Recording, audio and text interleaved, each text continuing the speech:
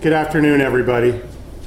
My name is Michael Suarez. I'm the director of Rare Book School, and I'm delighted to welcome you all to this, the sixth and final lecture in our 2017 summer lecture series.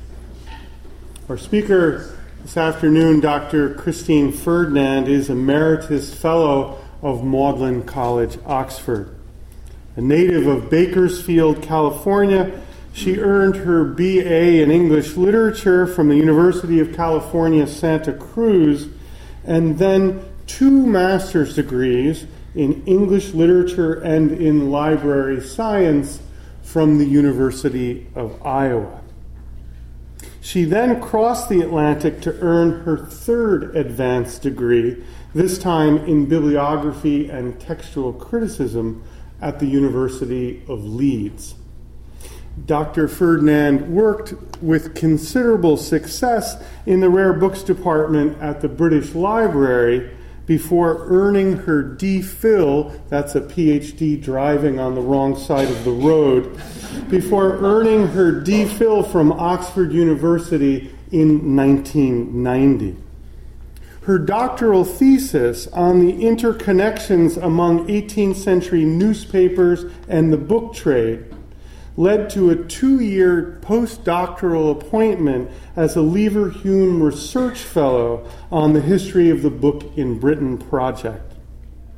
She was elected Fellow Librarian of Magdalen College in 1992, a position she then went on to hold for nearly 25 years. Dr. Ferdinand is perhaps best known in the United States for her pioneering book, Benjamin Collins and the 18th Century Provincial Newspaper Trade, Oxford University Press, 1997, which established her as the expert on provincial newspapers and their relation to book advertising, distribution, and consumption. Among her scholarly publications are contributions to the Cambridge History of the Book in Britain, Volume 5, the Cambridge History of Libraries in Britain, Reconstructing the Book, Literary Texts in Transmission, and to the forthcoming collection, Balancing the Books, Financing the Book Trade from the 16th Century on. A stalwart citizen of the bibliographical community, Dr. Ferdinand served as president of the Bibliographical Society from 2012 to 2014 and has recently been elected a fellow of the Society of Antiquaries. This, let me translate, is a big deal.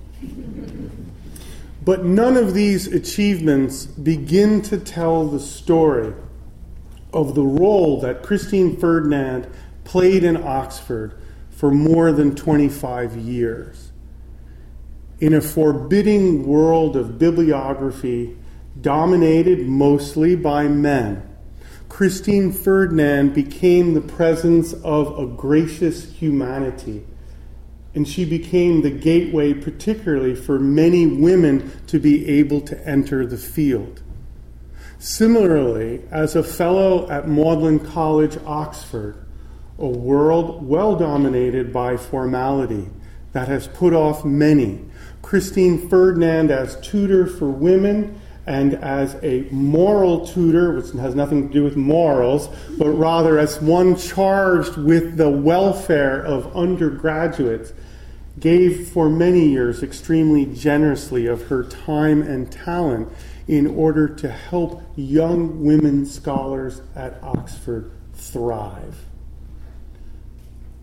In my view, the humanity that she's brought to the study of the book, the graciousness that she brought to her time as president of the Bibliographical Society, in addition to the marvelous scholarly work that she has done and continues to do, has made her an important model for many women, those who went on to scholarly careers and librarian careers and those who did not.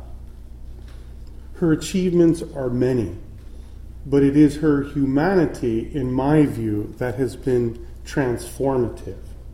I am pleased to counter my dear friend, and I introduce to you today Dr. Christine Ferdinand.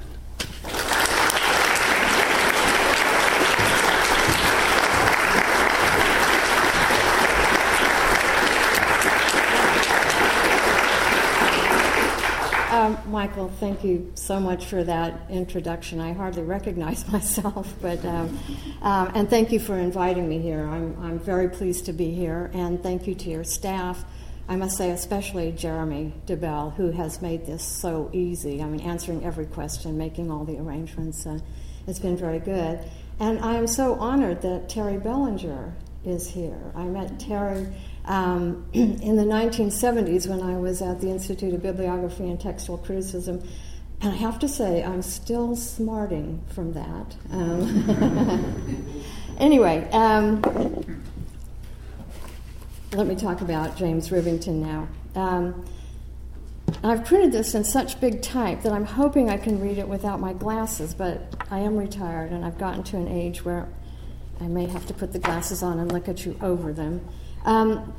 When James Rivington died, he left behind an impressive legacy.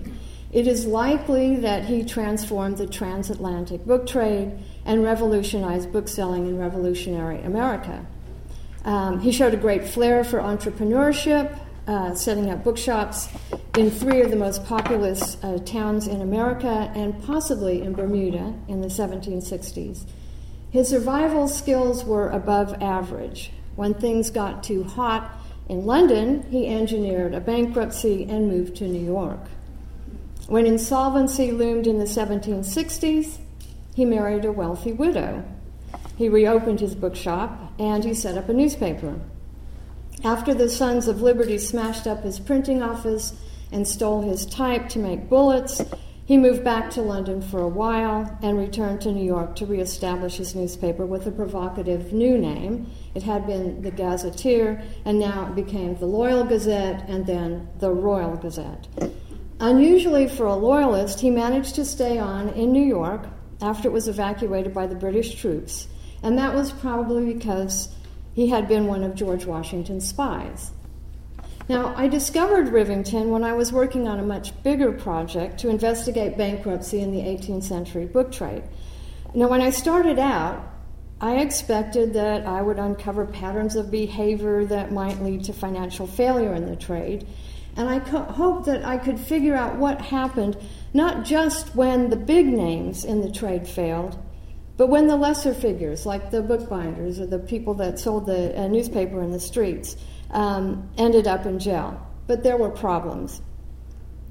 Those at the lower end of the trade who did not qualify for bankruptcy in England because they could not technically be defined as tradesmen and were forced to pay for their debts with time in prison are so poorly documented, as far as I could discern, that they cannot easily be studied. Documentation is a problem even for the better-known bankrupts. Yay, it worked. I'm going to put my glasses on and look at you over them. Because the official records are so laconic. Now, the first official evidence of bankruptcy is when a commission is set up, and you can see from the docket books here that you don't really get a lot of information. There's a date, the bankrupt's name, address, and trade, the commissioner's names, and in Francis Cogan's case, the name of one of his creditors. The proceedings were concluded with a certificate of conformity or certificate of bankruptcy, which, as you can see, offers even less information, just the date and the name, address, and trade of the bankrupt. The whole process had to be officially advertised, so similar information can be found in the London Gazette, but that's about it. Now, I was compelled, therefore, to concentrate on big-name bankrupts where I could find evidence outside these rather dry official records. So I ended up with a series of case studies based on external evidence like the Upcott papers in the British Library or the amazing Gosling bank records that are owned by Barclays Bank. Now, a number of the bankrupts I examined had accounts with Gosling, and even better, a few of their bankruptcies were actually administered by the bank, who kept a record of relevant creditors, debtors, and the amounts concerned. The examples I had seemed to demonstrate that practically every bankruptcy was different. Overriding patterns were difficult to discover, although I did learn that certain practices were risky. More than one of my booksellers probably did run into trouble after over-optimistically investing in expensive multi-volume editions on their own. Richard Chandler did this. So did Moses Pitt at the end of the 17th century, who collapsed under the weight of his English Atlas, which was planned to be 900 pages of text, 600 plates, and 11 volumes. And he never quite got there. Now, projects like those are safer when the risks are shared by a group of publishers or costs are covered up front by subscribers. Others, like George Kearsley, who published the notorious North Briton and was happy to help John Wilkes find an engraver for a pornographic frontispiece, which I've never been able to find, got into trouble with the law for other reasons. Okay. Oh, sorry, I've missed one. Let's see. This is just okay. Yeah. So that was just Caesar Ward's bankruptcy administration in the Gosling Bank records. Anyway, I just included this Hogarth print because it shows you what kind of trouble John Wilkes might get you into. So Caesar Ward was brought down by his partner. The one common factor is that the prevailing system of extended credit for goods led tradesmen of all kinds into bankruptcy. And bankruptcy affected different booksellers in different ways. Chandler shot himself when he realized he was about to fail. John Bew cut his own throat with a case knife after going through the process. Caesar Ward worked for years to repay the debts Chandler had incurred, but he also, interesting, seized the opportunity to change careers. His wife, Anne, took over the bookselling and newspaper business, and Caesar became an antiquary. He wrote with great enthusiasm about the fun he had digging through collections of papers in cramped garrets, so I suspect it's something he'd always wanted to do. George Kearsley resumed trade after his first bankruptcy, but then failed again in the 1780s. Now, James Rivington was amazingly successful with popular multi-volume editions of Smollett's History of England, but he took other risks that led him into a bankruptcy that he probably engineered for himself in London in 1760, and then near insolvency in New York a few years later. He almost literally bounced back from these events, but his luck failed him decades later, and he spent the last few years of his life in jail. Now, I'm writing up what I discovered during this research, but I'm concentrating now on James Rivington because he's simply the most interesting of my case studies, for all the reasons I set out in my preamble. Even better, he left evidence all over the Anglo-American world, from letters he wrote to American booksellers when he was trying to corner the colonial market, to his accounts in the Gosling Bank archives, to chancery lawsuits in the National Archives at Kew, to archives and handsome portraits now in the New York Historical Society, to a letter about a racehorse in the Library of Congress, to 10 years of his own newspaper, as well as advertisements and stories in lots of other colonial papers, to other useful documents found in numerous U.S. archives. And he's a biographer's dream. Now, these are mixed up. I'm really sorry about that. Okay. Now, I hope that some of you know Private Eye. Are there any English people? Okay, this is a Private Eye joke. That's, the actor who's playing James Rivington in the AMC television series Turn, and then that's a portrait of James Rivington. And the joke is that Private Eye usually can't tell which is which, and so they get the captions mixed up. Yeah. Okay, sorry. I thought there might be more Anglophiles here. Last week there were more. This week they're not very bright. Okay, thanks. Okay, so James Rivington has already been noticed, appearing in books about George Washington's spies, and even in this AMC television series I mentioned. He's not very well understood, though, at least in the books whose authors concentrate on his role as a spy. I mean, for example, one of the authors talked about James Rivington, as a young man, getting totally bored with his job in a bookseller's shop, and so he decides to go off to the colonies. And you'll find that that's not quite true. But I have to give full credit to Leroy Hewlett, who wrote a really fine PhD biography of Rivington in 1965. And much of what I know about Rivington comes from Hewlett, and he certainly steered my research in good directions. Now, James Rivington had an auspicious beginning. There we go. Okay. I added this at the last minute and I put it in the wrong place. That's his father. He was born in 1724, the son of Charles Rivington, the patriarch of the great bookselling Rivington family, and Eleanor Pease of Newcastle upon Tyne, who I suppose is the great matriarch of the Rivington bookselling family. Now, James was their 9th child and 6th son. He was apprenticed in 1739 to his father, whose specialty was publishing religious material, although his greatest success was probably investing in his friend Samuel Richardson's novel, Pamela, in 1741. James was turned over to his older brother John when their father died suddenly in 1742.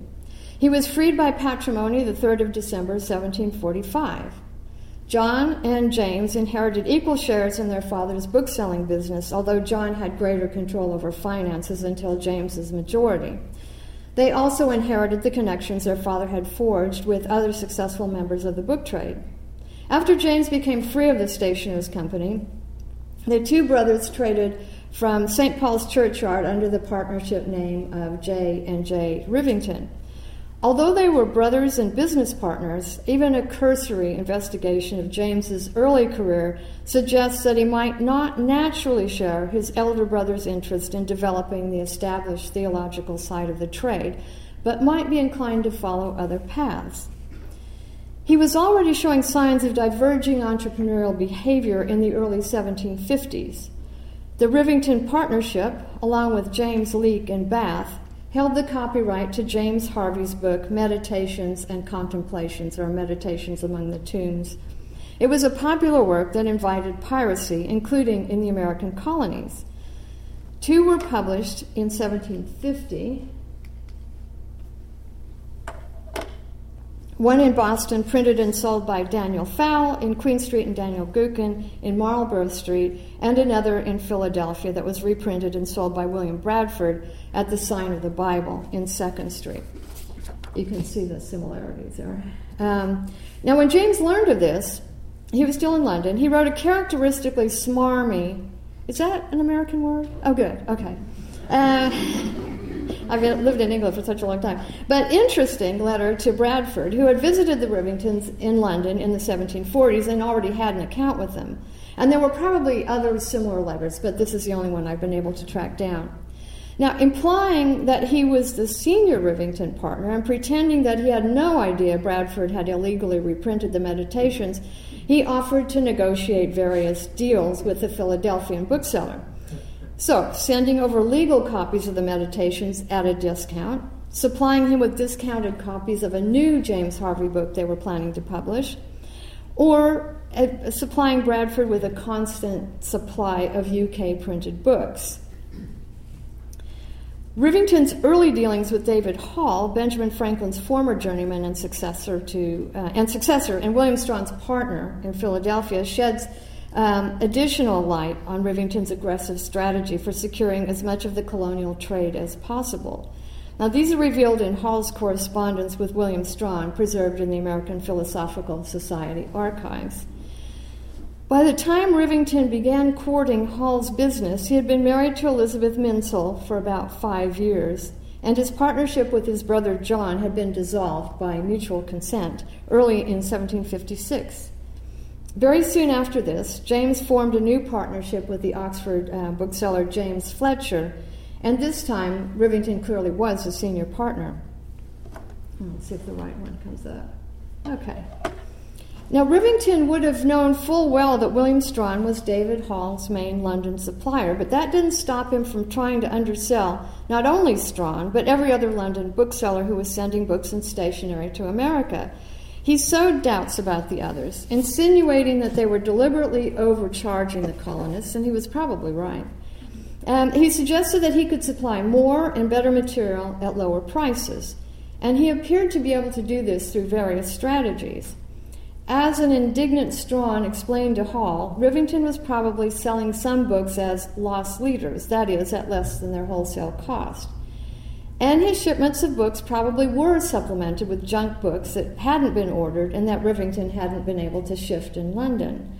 Hall complained about that later, as well as about receiving incomplete multi-volume sets from Rivington. The most audacious part of his strategy to hijack the transatlantic trade was the sale of cheap Scottish reprints, which is to say, pirated books. Not just any pirated books, though. Rivington had owned shares in a number of titles which he sold at a successful trade sale in 1757. His brother John and a number of other important publishers were among the purchasers. Though he no longer had a right to publish those titles, Rivington, as Strawn explained, quote, went to Scotland last summer, 1758, and said all the presses there are going with English books. Dykes's dictionary is now printing for him at Aberdeen, which is the sole property of one Mrs. Ware, a widow with 7 children. Barclay's dictionary at Edinburgh by Hamilton and Balfour, in which his own brother had a large share. Harvey's Meditations, the property of which he sold 2 years ago, he is printing somewhere in the country. Ridimann's Rudiments, he has now lately printed here in London, the property of old Thomas Ridimann's widow, who is now prosecuting him for it, as are also the Company of Stationers for printing their Psalters and the proprietors of Watts's works for printing his psalms and hymns. So that is how he was able to undercut his London competitors. It has to be said that in the process, maybe he anticipated changes to copyright laws and forced colonial booksellers to question the practices of the more sophisticated London book trade.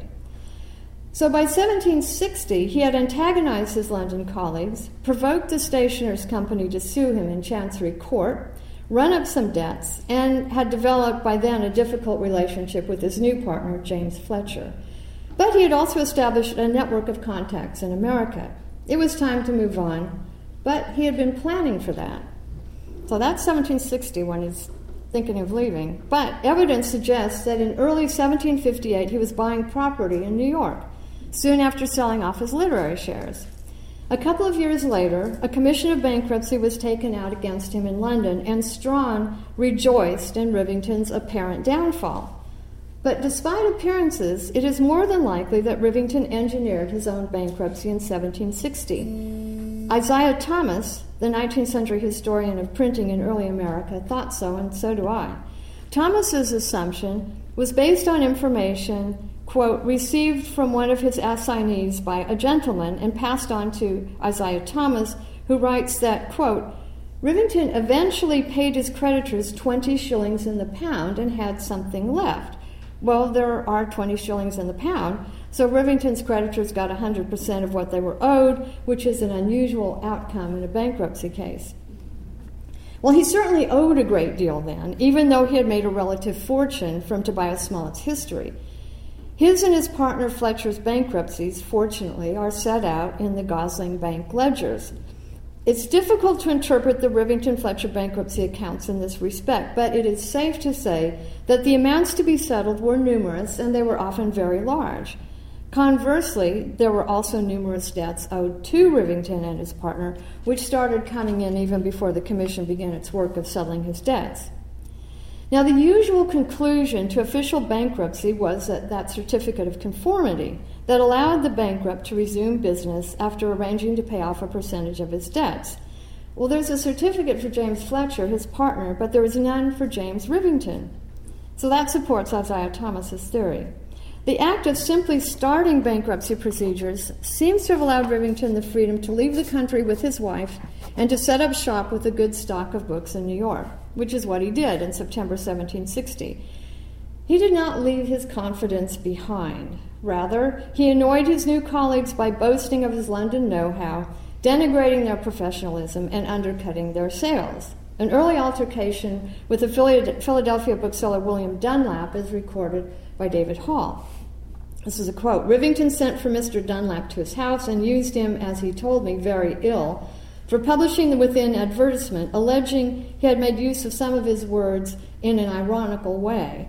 Told him it was true he had run out a good deal of money in England and was now come here to endeavor to better his fortune. Dunlap replied that he thought he had set out in a very impudent manner, publishing an advertisement by which he ascribed all the knowledge in the book way to himself, and making everyone else on the continent in that way quite ignorant, which he might expect would not be put up with. Upon which Rivington said there never was a bookseller on the continent till he came, that we knew nothing about books, nor the prices of them, and that those we had dealt with kept us quite in the dark as to the real prices of the books we had from them, and picked our pockets most abominably. Mr. Dunlap answered that if what he said was true, the booksellers we had dealt with were a parcel of rogues, and he himself one of the greatest of them, as we had all dealt with him, and had paid him to a farthing, and upon this they parted, after a good many high words. Well, within a couple of years, Rivington had set up shops in New York, Boston, and Philadelphia, and advertised in 1764 that he was about to open an office in Bermuda. Now, I don't know if the Bermuda venture ever really happened. We hear nothing more about it, and I'm hoping that Jeremy is going to solve that problem eventually, because he's done a lot of work in Bermuda. So, Rivington's first wife died in 1767, not in New York, but in Manchester, England. Now, by then, he was in serious financial trouble again, evidently exacerbated by his losses in the Maryland lottery. And this was a land-selling scheme that gave him the opportunity to offload surplus stock as some of the lesser lottery prizes. And he was also hurt by the non-importation agreements that made it difficult for him to import goods, including books, from England. In June, Strawn wrote that, quote, J. Rivington, I find, is gone to pieces with you, an event which I wonder did not happen sooner. He owes a vast deal of money here in London, but as those who gave him credit knew whom they trusted, nobody pities them. So Rivington called in his Philadelphia debts in June 1767 and advertised the sale of his stock there the following April. He moved out of his house and office in Hanover Square, New York, in the same month. In October 1768, a meeting was called by order of the New York Provincial Supreme Court upon the petition of James Rivington, an insolvent debtor, and sundry of his creditors. Now, this was a serious business. America did not have the relatively humane bankruptcy laws that England had. Usually, the debtor's only options were a private settlement with all his creditors or jail. Characteristically, Rivington came up with another option: marrying a wealthy widow. Now, after he married Elizabeth Van Horn in March 1769, James Parker reported to Benjamin Franklin, "'Tis said Rivington, having married one of the Van Horns is now in affluent circumstances and intends to shine away in the book way, though such tyrants hurt themselves and others too." At any rate, after this, Rivington was able to settle into a bookselling career in life in New York that appeared to be a bit less controversial. I'm going to skip a little bit so I can keep to time. His new wife's wealth seems to have also enabled him not just to shine away in the book way, but to branch out into the newspaper trade. In 1773, he began publishing Rivington's New York Gazetteer. Now, setting up a periodical publication was generally considered a sensible business move for a bookseller printer, for a newspaper could be expected to provide not only a regular income through subscriptions and advertisements, but was also a good medium for promoting the proprietor's own products. So he adopted a politically neutral position. At first, he called his paper, he said that his paper was printed at his open and uninfluenced press, but it became increasingly Tory as the War of Independence progressed. The paper's masthead originally featured an innocuous woodcut of a ship in full sail. With the issue of the 10th of November 1774, the ship gave way to the royal coat of arms, and then he dropped the open and uninfluence from his imprint. He attracted, and he even seemed to relish, the wrath of the patriots. So the Sons of Liberty attacked his printing office more than once. In December 1774, the Friends of America urged other patriots to boycott Rivington, who was daily, by his conversation, paper, and pamphlets, insulting, reviling, and counteracting this whole continent in the most rancorous and malevolent manner. He was hanged in effigy in New Brunswick, New Jersey, in the spring of 1775 as proof of the detestation in which he is held in this quarter. But Rivington characteristically responded by reprinting this woodcut of the hanging in his Gazetteer, 20th of April. And he called his tormentors lower-class inhabitants, little shabby, piddling politicians, and snarling curs. And about the same time, though, he was appointed royal printer. He removed to England in relative safety in 1776, but returned the following year, flaunting the new title. The Gazetteer had been suspended while he was away, but within a few weeks of its reappearance, it became Rivington's New York Loyal Gazette and then the Royal Gazette. Like so many others in America then, James Rivington did whatever he had to do to survive what was essentially a civil war. I believe he was a loyalist at heart, although probably not so extreme as his newspaper came to suggest. He started from a pragmatically neutral position, hoping for trade from both sides, but he shifted as the conflict became more intense. When he believed that the British who occupied New York during much of the war were in the ascendant, he was bold in attacking the Patriots or printing fake news to support the Loyalist effort. At one point, though, he printed an apology for that, and he signed the General Association, probably in hopes of regaining more of the Patriot business, but it didn't work. So his main trade throughout this period included printing, publishing, and the sale of books and a variety of other goods.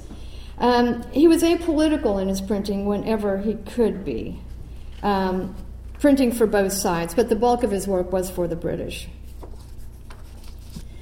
Many Loyalists left New York after the Treaty of Paris in September 1783 and the final evacuation of British troops a couple of months later, heading for the Caribbean or Canada or back to England. And Rivington's Gazette did not long survive the peace. The last issue appeared on the last day of 1783, and he advertised his printing stock for sale in 1784. He continued to live and work in New York, although he was viewed with deep suspicion by some long-standing patriots, and he was beaten up for a loyalist on at least one occasion. And he probably stayed in the business, but as a silent partner in another newspaper. He became one of the founding members of the St. George's Society of New York. And that is a subscription society exclusively for Englishmen living in New York. He continued to sell his patent medicines, jewelry, plate, books, etc. By 1793, he and his son James Jr. formed a partnership with Frederick Jay, auctioneer and younger brother of John Jay. Rivington and Jay auctioned real estate and they sold merchandise. Hewlett has found evidence that Rivington also ran a farm in the 1790s.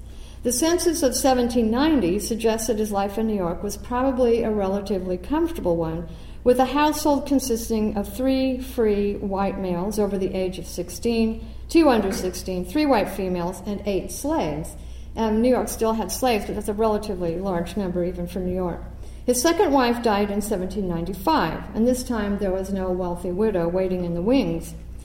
Aside from the debts he himself had accrued, he also discovered that he was legally responsible for claims against the property of James Delancey, who had earlier fled from New York for England. Deeply in debt, and less financially nimble later in his life, Rivington finally landed in debtor's prison in January 1797.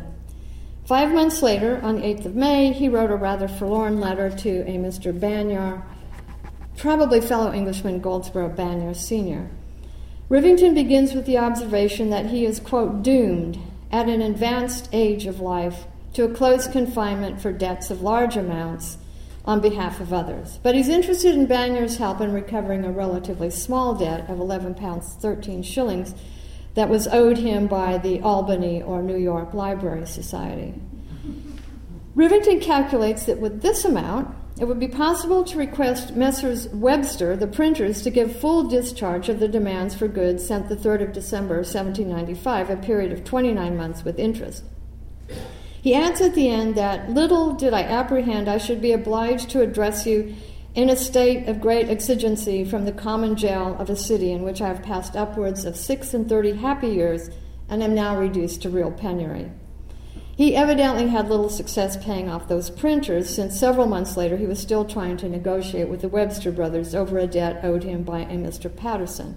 But these few letters demonstrate how complicated and interconnected these credit-based networks were. One of Rivington's other creditors was Charles Dilly for £600, almost certainly the bookseller in London with whom Rivington had published at least one book. Now, when Dilly failed to pursue his suit for repayment against Rivington, the Chief Justice of New York ordered his release from prison in October 1798. But Rivington found himself in the same predicament as so many thousands of other insolvent debtors. He could not be released so long as any one of his creditors failed to cooperate. So the New York Historical Society holds the records of a number of other creditors who were willing, over the years, to discharge Rivington from the debts he owed them. These included the Bank of the United States, the New York merchant John Livingston, the attorney and former librarian of the New York Society Library, Isaac Kipp, his former partner, Frederick Jay, to whom Rivington and his son owed £20,000.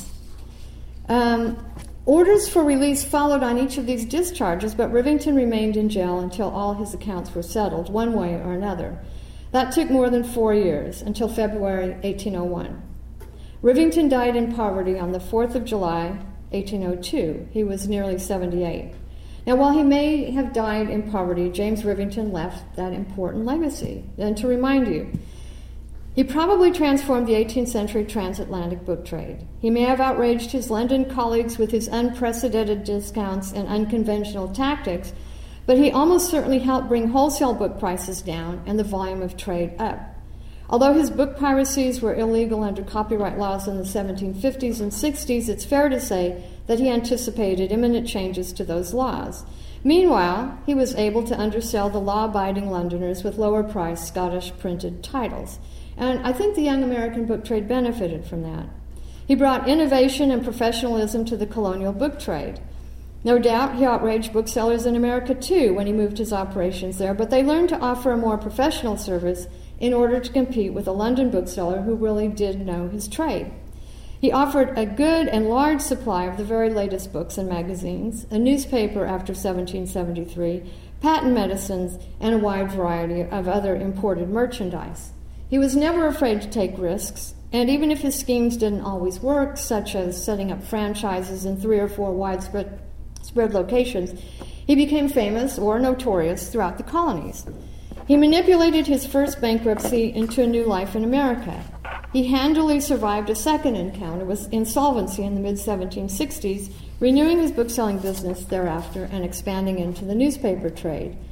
His debts finally defeated him in the 1790s, and he first set foot in a debtor's prison when he was 72. He might be viewed as a hero, though, from both sides of the American Revolution. The loyalist who bravely kept his Royal Gazette in print through much of the turmoil and founder member of the St. George's Society of New York, or the undercover agent who helped the Patriots win the war and chose to continue his life in America after that. Rivington Street in Lower Manhattan, not far from Rivington's first bookshop, commemorates his legacy. Thank you.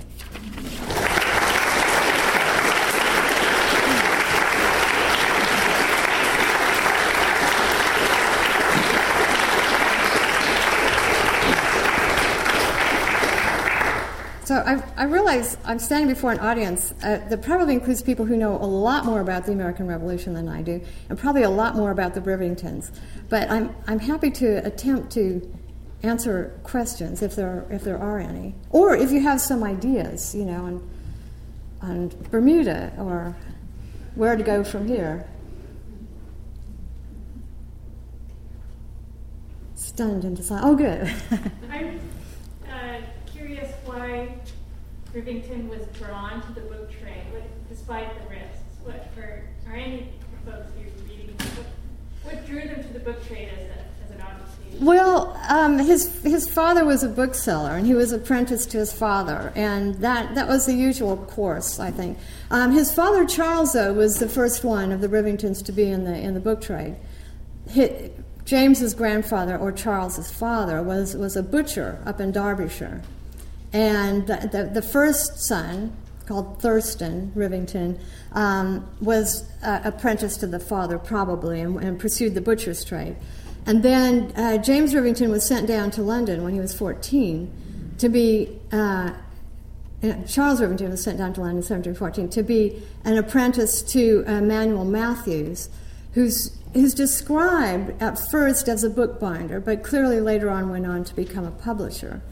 And so Emanuel Matthews was very interested when he did publish books in publishing religious books, and that might have either encouraged something that Charles already had within him or inspired him to follow the religious book trade. There's also a theory that their father was a butcher. He's apprenticed to a bookbinder in London. Binders use a lot of leather, so the offcuts and on the periphery of a butcher's trade. I'm not sure that holds much water, but anyway. So he was then turned. The father was then turned over to Awnsham Churchill, was a much bigger deal bookseller, and so he decided to stick in the book trade. His older brother Thurston died at exactly the right time, I think, leaving him plenty of money. So Charles was able to buy into a bookshop, Richard Chiswell's bookshop, and then pursue it. And that's why he put his sons into the trade. Terry. I think it might be worth mentioning that the London side continued to prosper. It did indeed. And for a very long time. In part, I think, because every generation had so many children, so that, as it were, you could put Primus on the land and Secundus into the army and Tertius into religion. Yeah, no, it's worth mentioning that the history of the Rivington firm was written by Septimus Rivington. That's correct. Yeah, no, that is correct. That is, it's a long-standing family firm. Is there a further relationship between your James and the London family, or do they just? Oh no, there is a further relationship. He gave his brother John power of attorney later on to help him when he was trying to settle some debts in London. So they were on speaking terms. There's a lot more for me to discover. I mean, almost every archive I look in has something new, but I haven't found any fond letters between the two of them. I think according to Septimus Rivington, in the recent history of the family firm, he suggests that the two of them, John and James, did not get along, and I can believe that. That they just seem to be two completely different personalities. They were reconciled enough that James used John to get some work done for him in London. But you're right. There are still Rivingtons. I gave a talk at Stationers Hall, and there were two Rivingtons sitting in the audience. It's a bit disconcerting. Yes.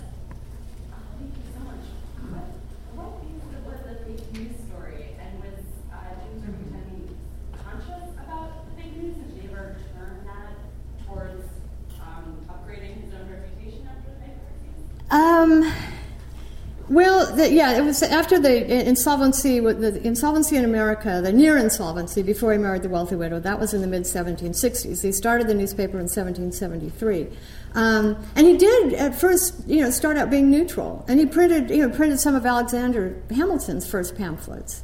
So he was printing both sides.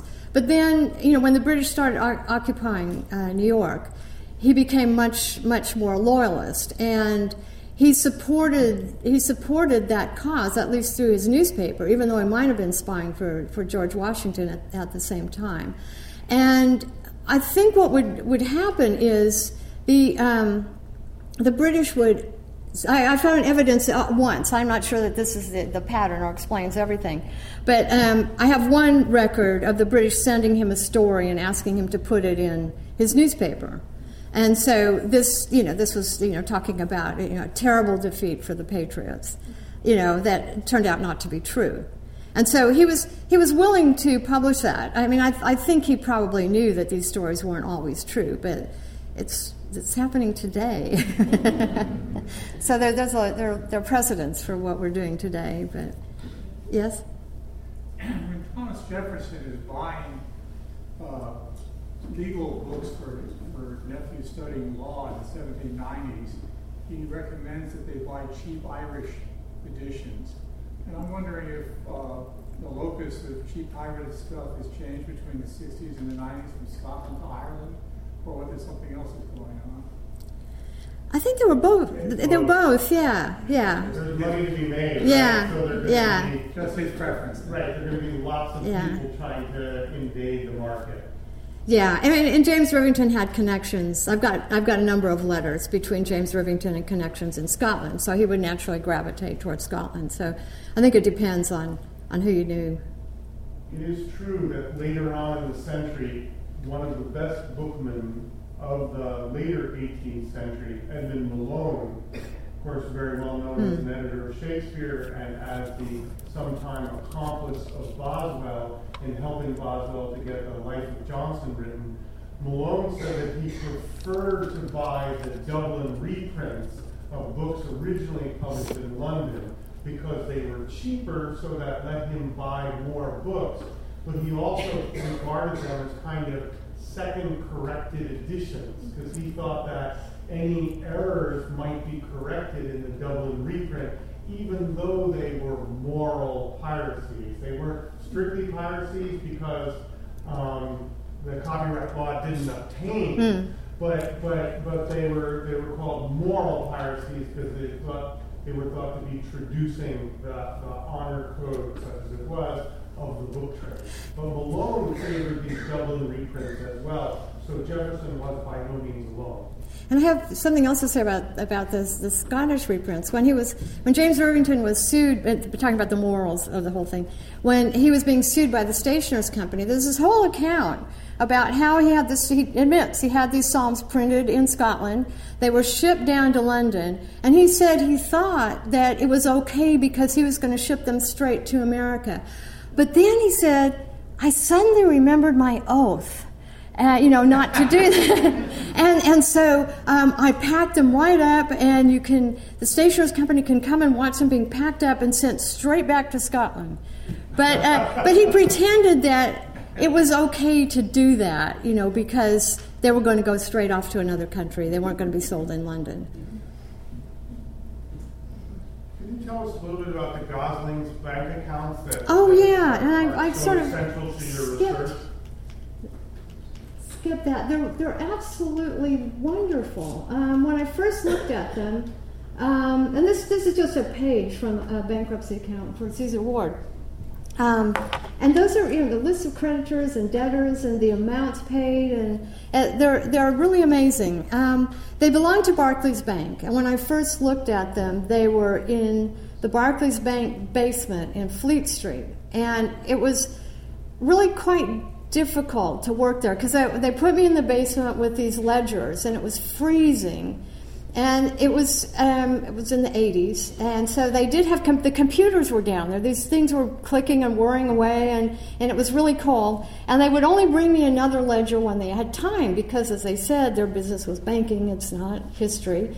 Anyway, when I came to look at them, this is when I was doing my DPhil thesis. When I came to look at them again, I phoned Barclays, and they said, this is, we've got our new archives. They're in a great central location. And I thought, oh, good. This will be so easy. I'll just go to London and look at them. Well, they're in Manchester, in a business park. Manchester's way up in the north. I mean, not as far as Scotland or anything. But and they weren't open on the weekends. But anyway, the staff there were great, and I could take lots of pictures, and this is one of them. And it's a great resource because Gosling started out in the book trade himself, and then went into banking, and so lots and lots of members of the London book trade banked with him. So there are lots of other accounts, but I was so amazed that they administered these bankruptcies that I was looking at. So there's a lot more that can be done with these records. And I think you can see, I don't think you can see the pictures online, but I think there are indexes and so on that are online that if you're interested at all, you can. Where are they now? They're up in Manchester at Barclays Bank Archives, open Monday to Friday during business hours. And you really need a car to get there. They're outside of town in a business park, which is, yeah. Well, please join me in thanking Dr. Ferdinand.